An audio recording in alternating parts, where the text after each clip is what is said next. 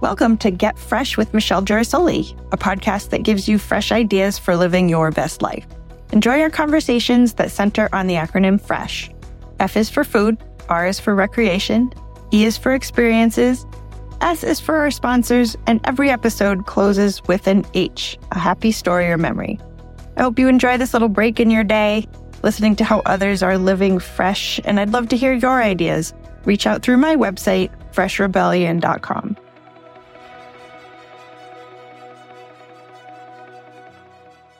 Hi, everyone. Welcome to today's episode with Tom Brillat. Tom is a local storyteller, author, a former rainbow salesman, which we have to hear about, and a self-proclaimed, from his website, old guy with time on his hands.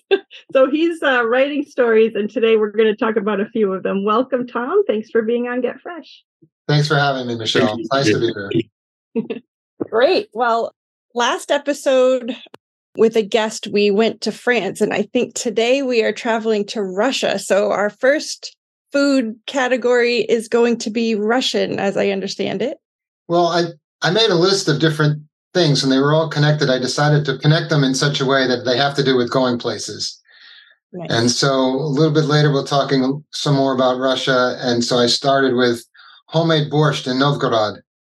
What is that? I think of potatoes for some reason. It's a stew. It's a soupy. It's a stew, really. Okay. With beets, lots of beets in it, red beets and so on. But a typical classic Russian dish.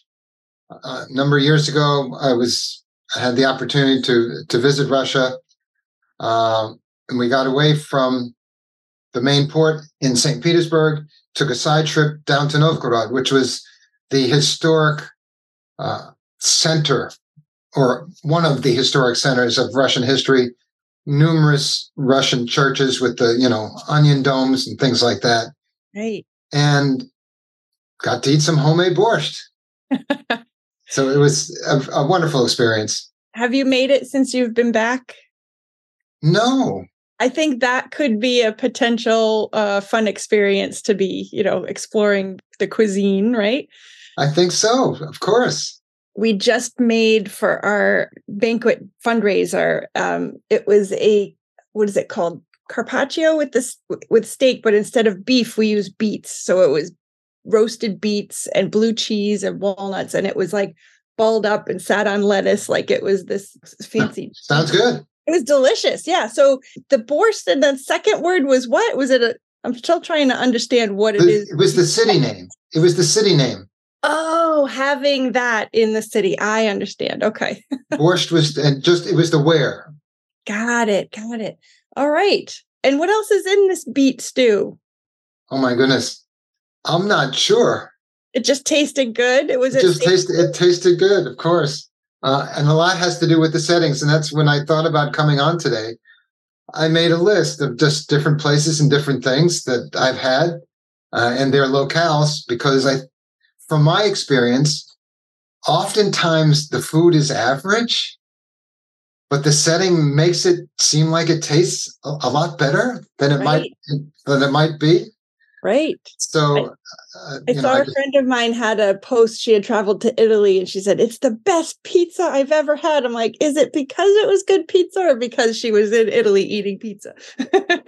I have several examples of things like that for today. For instance, I talk about searching for the perfect, or eating escargot in France, overlooking the Normandy cliffs. Yeah. I can't really remember how good the escargot was. They were good. But the view was spectacular. Right. Yeah. I mean, you think about it, just an average day on vacation is good when it's an exploration, and then you're kind of out of your normal routine. So everything seems amplified, including the food and the drink that you consume. And then that makes it memorable. The beef stew I had in Dublin, or I'm heading up to Maine, Bar Harbor this weekend, and I'll have lobster rolls. It's like, don't you go to those places for those things? It's part of the experience. Absolutely. Yeah. Tell me some more. I added one that I think everybody can identify with. I added having my Thanksgiving turkey at my grandparents' house. Of course. Yeah. So that's one I think it's just a special. I can smell it. I can remember using the baster to baste the turkey. My grandmother would roll it out of the oven there.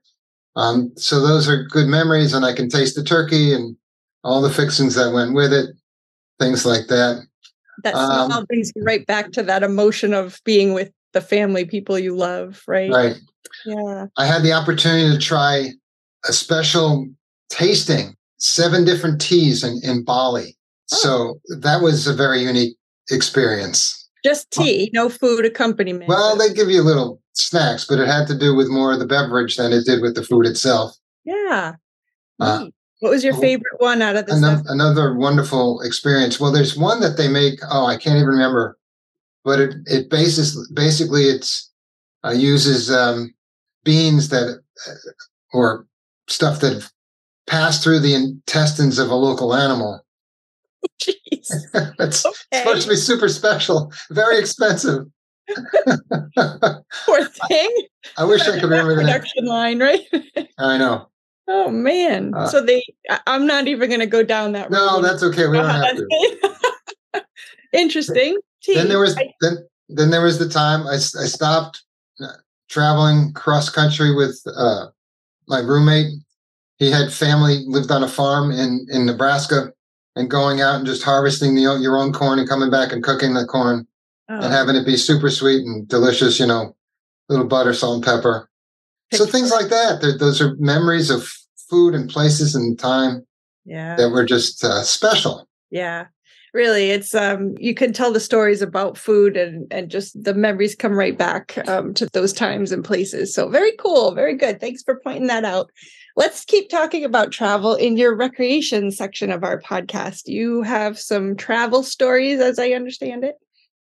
I've enjoyed traveling ever since I was little. One of those, we would, my parents would take us camping.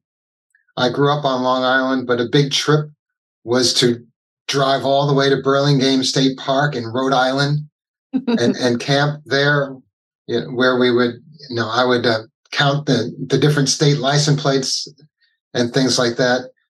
But camping, riding on the old inner tube, the black inner tube, floating on the lake there at Burlingame Park and other places bring back good memories. Going on a ski trip with my children, when they were younger, traveling up, basically in New England. And you were in the Navy, right? So that must have brought you to a whole world of places. Yes, there were some very memorable times with the Navy. I was one voyage in particular up until this point in time. So the saying goes, can't really prove it one way or the other.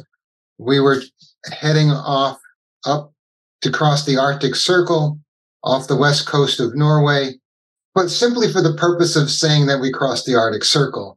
It was a training mission, right? It was a training voyage. And at that particular point in time, however, we were in one of the worst storms in the history of the North Sea. Even guys who'd been in the Navy for 25, 30 years got ill. Most of us that felt pretty miserable literally strapped ourselves into our bunks. And then when we got back to port in Portsmouth, England, we had to wash the walls, the bulkheads, because the ship rolled so much that when you walked down the hallway, 1 foot was on the wall and 1 foot was on the deck. And so they got pretty messy. So that was one wild ride that I remember very well. And you've stepped foot on a ship since? I might never after that experience. I have. I've done, certainly more ships in the Navy. And then I've been sailing on 3 different square rig ships, including my time now as a volunteer working at Mystic Seaport Museum. I've sailed on the Charles W. Morgan. We took that ship sailing in 2014 for the first time since 1921. Wow. That was exciting. So, yes, I've been on ships. I've gone on cruises. I've actually enjoyed cruising. I had a lot of fun. Not quite like being in the Navy. Yeah. Not at all, for that matter. I remember one trip that we took on a cruise that I think it was our 10th anniversary. We wanted to do Boston to Bermuda, but there had been a hurricane. So they sent us out of Philadelphia. And it was still really choppy in that boat. I grew up on boats, so I was pretty comfortable at sea, but that boat was just rolling, and that is not fun. I don't think I've been on a cruise ship since, so I've got to get my brave girl pants on and go back and take another cruise. Yeah, I guess things have people are a little bit leery now, given since COVID and whatnot. Right. But I think I would go again. I think I would enjoy it. So I do like to travel, and I'm a sports fan. I like different sports. I've played different sports. Once upon a time, I was halfway accomplished at tennis. Lived in South Carolina a number of years ago and got fairly good playing tennis. Have you played pickleball yet? I have not. I I think my knees and my hips may not enjoy it as much as my head might. It is a workout. I went there expecting it to be like badminton, you're not really putting it all out as you would if you were playing tennis. And I was a volleyball player, so I just want to hit everything hard. And you have to have speed and finesse if you're going to be a good pickleball player. So I was no doubt. Speaking of badminton, my youngest son Dan and I have been playing badminton with each other since he was single digits, quite early. And whenever we get together, we have badminton. Of course, it's been about 10 or 15 years now since I've been able to beat him. Nonetheless, we still have a good time playing badminton. The little and we play cutthroat badminton. Well, you might want to challenge him to pickleball because that might be a new experience. So when we were planning this podcast, you told me we talk about on the F.R.E.S.H podcast, we talk about road trips quite often. So you had a memorable road trip you wanted to share. I think I was talking about the trip that I took to with my college roommate. It started initially, I was hitchhiking from my home on Long Island and had a very interesting experience at the beginning of it. It took me about 15 hours. If you had just driven, it would have taken 3, but it took me about 15 hours to hitchhike from Long Island through the South Bronx, over those bridges to get to the Delaware Water Gap on the border between New Jersey and Pennsylvania. It took forever to get there. So it was late. It was dark. I walked across the bridge, which you can do. There's a pedestrian walkway across the Delaware River there. And out of some sense of just wanting someone to know where I was, I told a toll booth operator that I was going to walk up the hill next to the booth there into the woods and go to sleep, which I did.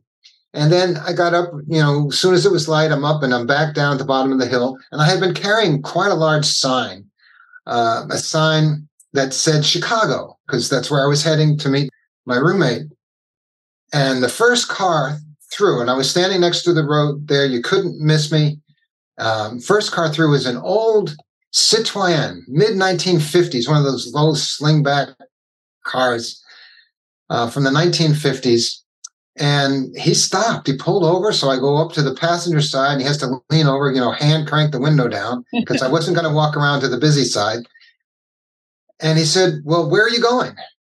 So my first response was, "Well, if you can't read my sign, I'll wait for the next ride. Thank you very much." He said, "No, come on, let's get in. I'm going to Denver." Wow. So it took me 15 hours and umpteen rides to go for a 3-hour trip the first day. And he was going all the way to Denver. He took you. So this is fantastic. Wow. So we get in 10 minutes down the road. He says, "Look, do you have a driver's license?" I said, "Yes." He said, "Look, the only reason I stopped to pick you up is I am exhausted. I've been driving 24 hours nonstop from Newfoundland," which of course he had to take a ferry and whatever else. Yeah. And I can't drive anymore. So not wanting to drive with a sleepy driver, I was, "Sure, I'll drive." So I got on. He says, "Look, I am so exhausted. I am a really heavy sleeper. Here's my wallet." He puts his wallet out in between us, and says, "If you need gas, stop, get gas. If you're hungry and want lunch, stop, buy lunch. Just keep going. Just don't wake him up." Wow. So don't wake him up. So I didn't wake him up. Yeah. And we're driving. 10 hours later, I'm still driving. And I had stopped, bought gas, ate food. He was sound asleep. his head against the window on the passenger side, not moving. Can you imagine in today's world doing that? And so, as we're getting as we're getting close to Chicago, it's torrential pouring rain. And now where I was going was the northwest suburbs. I wasn't going straight to Denver. After driving 10 hours, I was not going to stop and put myself out on the side of the road in this torrential storm. Right. So I went on, I drove to my roommate's house, got out, parked the car. He was still asleep. I left the keys there on the dash. I went inside. A half hour later, we said, we better check on him, invite him in. We were going to invite him in to eat. He's gone. The car's gone. Never saw him again. I thought you were going to say he died. Oh, that's no, he was gone. No, he wasn't gone in that way. He had driven away. Can you imagine if he had, though? Wow. But he woke up. Think about it. He had no idea where he was. He didn't come to knock on the door. So anyway, that's remembered. Right, because that was before the days of GPS where you could just pull up your location on your phone. All he had was maps, paper maps. What an adventure. Imagine that. So that was kind of fun. We went on to have a great trip to California and drove back. It was the summer 1972 when the Eagles had just come out with the song Take It Easy. So naturally we stopped on a corner in Winslow, Arizona. Right. Such fine sights to see that we were. One of my favorite songs. That's great. We had a good trip. Oh, very nice. Very nice. I love road trips. I'm going to drive this week to Bar Harbor, Maine, which I've gone once a year since I was 9 years old when my godmother, my mom's sister, moved up there. I visit aunts and uncles and cousins. So it's nice to have a destination where you know people, but it's really just nice to explore. You meet people along the way that you'd never meet. Stu's family, my wife's family is from down East Maine. We are up there regularly. We're heading up next month ourselves in September. We go to Blue Hill, if you know where Blue Hill is. Yeah, my cousin lives in Blue Hill. Sue's cousin lives there as well. Yeah, so we'll be there. Beautiful part of the country. It really is. Looking forward to it. Never crossed over to Nova Scotia, though. That's on my list. I've got to get over there, Newfoundland. It's nice. I haven't gone. I would really love to go all the way out to Cape Breton. I have not done that. We were on our way there. I was probably 8 or 9 years old, and my brother had a seizure in the car. We had to turn around and go back, so we never went back. You needed to stop, sure. He was okay. He made it through. Okay, moving on. This is the big section, the reason that I wanted to have you on today, because I'm so excited about your first novel. The experience of writing a book is our next category. So let's dive into that a little bit. I've been writing for years. Since I was young, I did all kinds of writing. I would write little stories. Of course, you write for school, you write for college. I did a lot of nonfiction writing when I worked at URI, and things like that. However, I've also had this particular story that I wrote this novel about is one that I've known for a long time and I wanted to share. But before I got to it, people ask me, what made you write? How did you figure out writing? I've been in a writing group for many years at the Neighborhood Guild in South Kingstown, writers group there, a special bunch of people. They really motivated me a lot. But before I wrote the story that I wanted to write, I wanted to see if I could write a novel. So I already did write one. I have a second one that I just haven't published yet. Oh, okay. But now that I have had so much fun with this one, I think I may work on that again and see if I can't get that out there. Nice. So there's a story. I grew up knowing a woman that we called Aunt Helen, who was my grandfather's second wife. My grandmother passed away when my father was in high school, so I never knew her. Mm. But Helen grew up, most of her growing up, she's Russian. She's from a white Russian, meaning those that weren't the communists. In essence, some of them still supported the Tsar, others didn't. They just were not necessarily the Russian communists. They weren't the Soviets. They were the people that got banished oftentimes to Siberia and sent away. And Helen grew up in a family of white Russians. In the story, they begin in Western Russia, and the family moves. Her name I use in the story is Ekaterina, which is the name of the novel, Ekaterina. And it's a fascinating story. Helen did most of her growing up in Harbin, China, and which the Japanese invaded, of course, Harbin is in the middle, in the center of Manchuria. She had a number of adventures there. And then she moved on. The family moved to Shanghai, trying to get away from the Japanese. But of course, the Japanese moved to Shanghai. She has a number of love interests in her life. She finds herself at the beginning of World War II stranded in Manila in the Philippines. She spends the war years in the Philippines. It's hiding in a hole in the ground in the jungle for the most part. Meets a young man who was my grandfather, who was a young widower. Mm-hmm. And they hit it off, and then they ultimately come to the United States, and she has more adventures here. Wow. So what a life.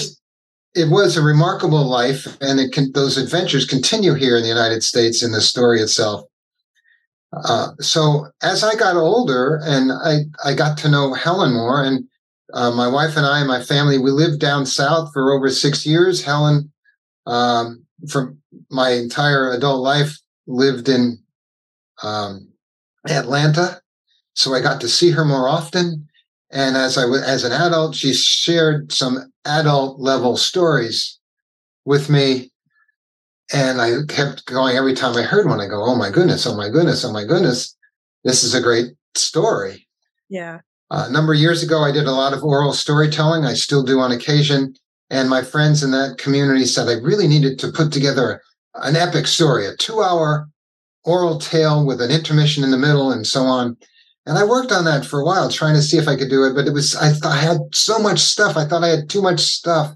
Meaning of course, to perform that live, like a theater production? Yes. Yeah, okay. Correct. Interesting, yeah.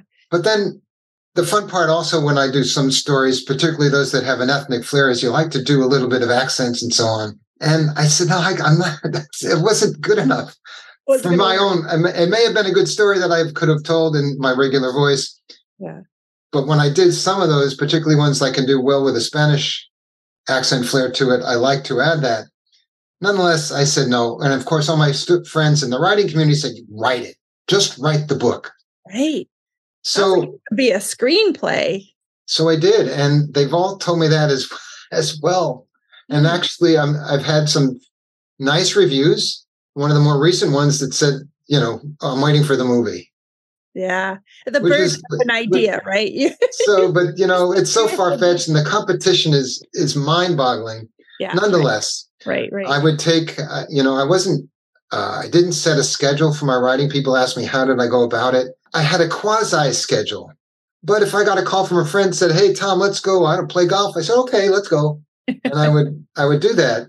Yeah. But it took me about lifetime for her to live through. It didn't need to, to be rushed. You could take your time with it. But I did want to finish it, knowing that I wrote the first book, that I had the stick-to-itiveness to finish. So when I finally put my mind to it, it took me about 3 years, and that was after I retired from full-time work. Right. To do it. Labor of love. So is Helen still alive? No, we lost Helen about 20 years ago. Oh, okay. At the beginning, she was 84 when she passed, maybe 86. I lose track. She was born in the middle. She was much younger, noticeably younger than my grandfather, which caused some angst with his siblings and my natural grandmother's family. Also, a lot, which shows up in the book more than angst, I will tell you. Oh, okay, yeah. That was. But nonetheless, she was born in the middle of World War I, and she died just 2001, right in there. Yeah. Wow. I can't wait to read it. I think it's beautiful that you captured her stories, that they won't be lost. They're in your book and to be shared. So I didn't. Yeah, it's a novel because I did not know enough to make it a biography, nonfiction. It's funny. My father's still alive, and my mother, and it's like, remember that this is fiction. Yeah. I had to fill in some gaps. That takes the pressure off too, right? That's my parents have both enjoyed it. They like it a lot. So nice. Maybe they're just saying that, but I don't think so. Well, the book is called Ekaterina, Yes. and you can find it on Amazon and in a few local bookstores. You had it published by my friend Stephen Porter at Stillwater Books. Yes, I did.